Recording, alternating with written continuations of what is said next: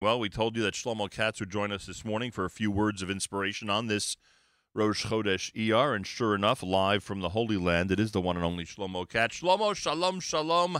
Happy Rosh Chodesh, and welcome back to JM in the AM. Chodesh Tov, a good Shabbos. I feel like I'm coming back home.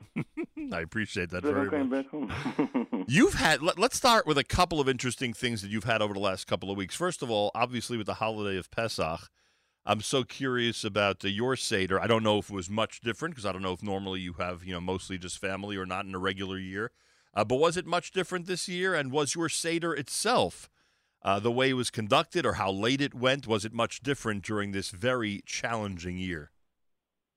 Yeah, like everyone, much, much different. And on the one hand, by far, Mechila, Mami and Abba, if you're listening, this was definitely the highest Seder of my life, just with my children.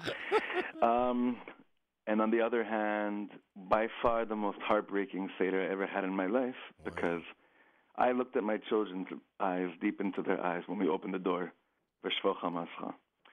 And that sense of disappointment is something that hasn't left me. That look in their eyes when we opened the door for Eliyahu Navi.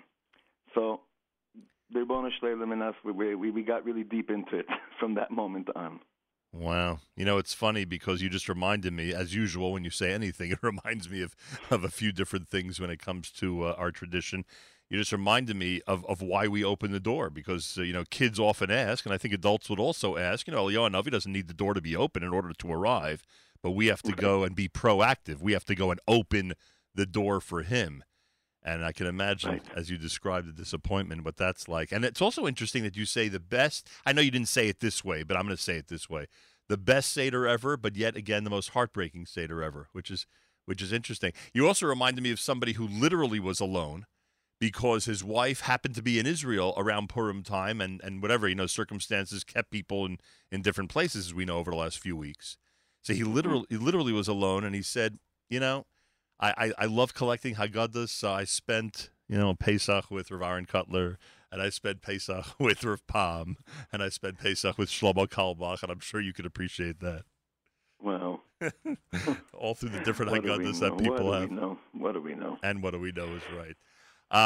And then the other thing that I wanted to ask you about in terms of interesting things over the last few weeks, look, you are... you are one of the people that people love to have this social relationship with. They like to travel with you. You go to different places, Russia, Europe, etc. People like to travel with you. People love going to your shul. They love being with you when you're singing and leading Hallel, etc., etc. And obviously that can't happen under these circumstances. But it does seem to me, nonetheless, that you are presenting some very interesting shiurim and some very interesting musical presentations. And I'm wondering if you're feeling at all fulfilled by those under these circumstances. Beyond fulfilled. By far, this has been the busiest time I've ever had in my life. Wow. Without a shadow of a doubt. And it's Sphira. Right. It's crazy. This is the busiest time we've had because, remember, Nachum days are coming, right? Yep. But the hunger won't be for bread. And the thirst won't be for water, but to hear the word of Hashem. But there's a hunger. There's such a hunger right now. And the Ribono Shel Olam created Zoom just for us, Yidlach, to stay close to each other. There is a tremendous hunger. So we've been really tuning in to a whole world of people. And like you said, they've been both fascinating series of shiurim, as well as some really, what I feel like the luckiest kid in the world, some amazing collaborations with my Rebbe, Reb Moshe Weinberger, and his Kehillah of Eish Kodesh. Right. As well as some very interesting musical collaborations. I'm very excited about a bunch of things that we've done and that we will do on Lag BaOmer. This never happens because of the matzah, but my brother, myself, and Yosef Karduner are doing Lag BaOmer together this year. How? because we can. Meaning, there's so many things going on, but it's because there is a hunger for people to connect to feel their neshamas. And we just hope and pray that we're tuning into the right channels, and listening to ourselves while we're doing it. Amazing. Shlomo Katz with us from Israel. Erev Shabbos. It is Rosh Chodesh morning.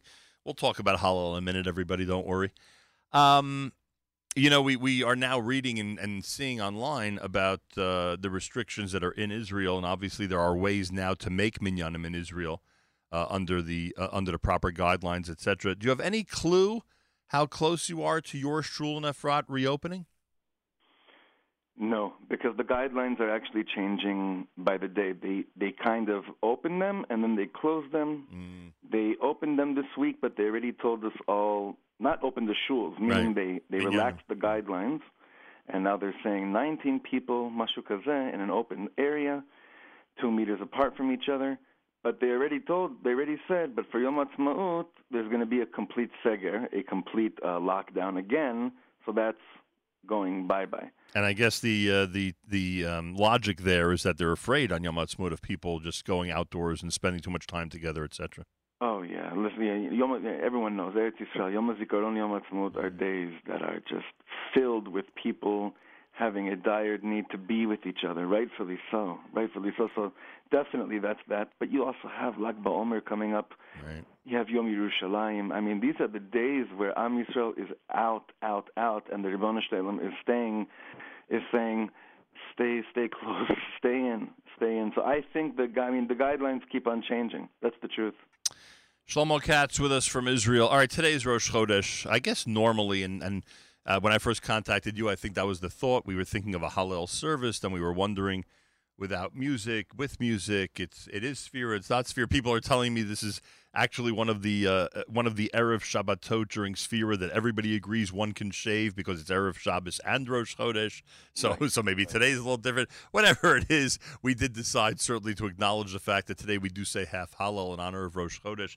Is there a and this may sound like a crazy question, but I do have certain parts of Hallel that are extra meaningful to me. Like I believe that there's certain psukim of Ashrei that speak to certain people, and other psukim of Ashrei that speak to other people in a unique fashion, a unique way. Is there a part of Hallel that you look most forward to, or is there a passage in Hallel because of what it means and how deep it is that you concentrate on that one more than others during the Hallel service? Awesome question. Without a doubt, yes. And they're probably related to each other. One of them is a phrase, He'emanti ki adaber. He'emanti ki adaber. Reb Nachman says He'emanti ki adaber means I believe because I talk to Hashem. Because I speak about Emunah, and the more I speak about Emunah, the more I believe. And whenever I daven Hallel, that's a very strong kavanah that I have. He'emanti ki adaber. I really, really want to, Ribono Shel Olam, I just want to believe in you more, and I'm going to talk about it. And Reb Nachman says the more that you have conversations with your friends about Emunah, the more that's mamish the topic of what's going on in your relationships, then the more Emunah really becomes something that you believe in. And the other one that I go to, which gets deeper, especially now, Lo amos ki echya. Okay, so I'm not going to die, I'm going to live. But then the next few words tell us, well, what are you going to do now that you have the zchut to still be alive? Va'asaper ma'aseka. The reason Hashem keeps me alive in this world is to talk about Him, is to tell stories about Him, is to experience with Him, is to tell my children what it means to be in a relationship with the Ribono Shel Olam. So lo amos ki echya, I'm not going to die, I'm going to stay alive. Why? Because I'm going to become the greatest storyteller in the world. Va'asaper ma'aseka.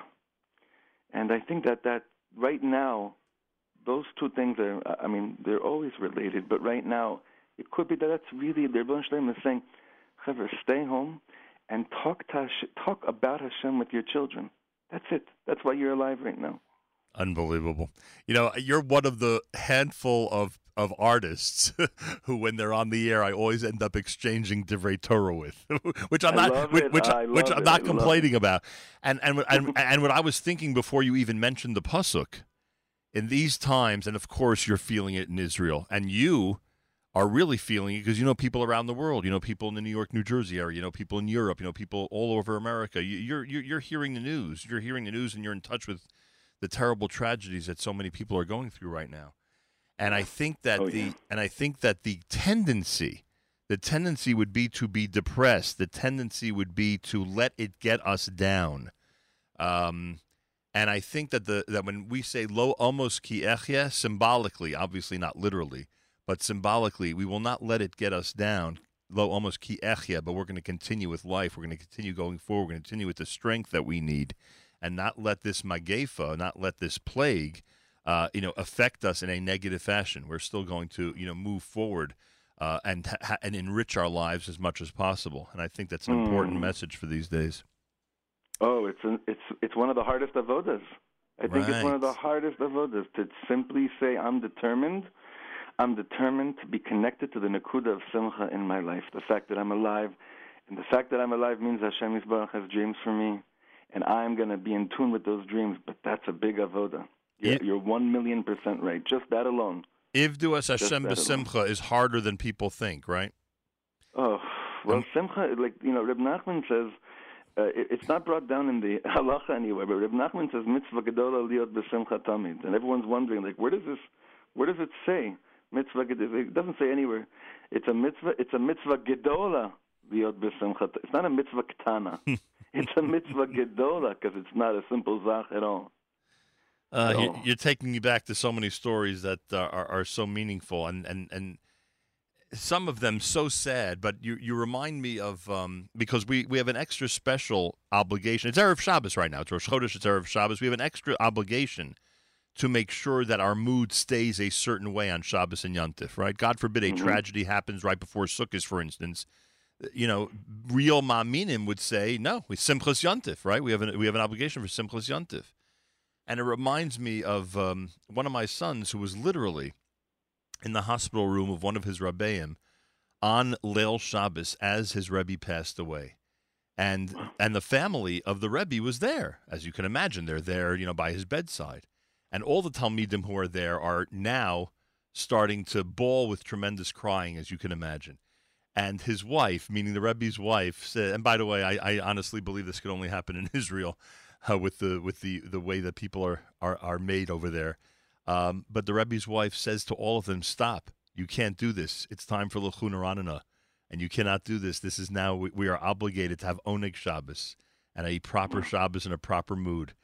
And it's such a difficult thing to do. And I'm not saying that I don't blame someone they can't do it in an extreme circumstance like that, but it's such a difficult thing to do. And even now, there's so many challenges. Everyone got back to work, so to speak, this past Sunday and Monday. Everybody starts to get back into what they hope is their regular schedule. And there's so many people, unfortunately, who are out of work and now really facing the challenge because that, a few weeks ago it was one thing. Now it's getting really, really, really serious for so many people. How do you keep that good mood? How do you keep that attitude that one can move forward when it's been so hard?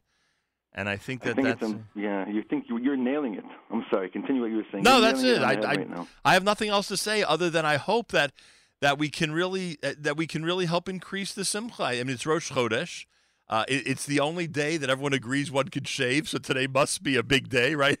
Rosh Chodesh, Erev Shabbos, it must be a big day today. Otherwise, normally in Sphira, a lot of people would say not to shave Erev Shabbos. But this combination has certainly, taken us to a certain point.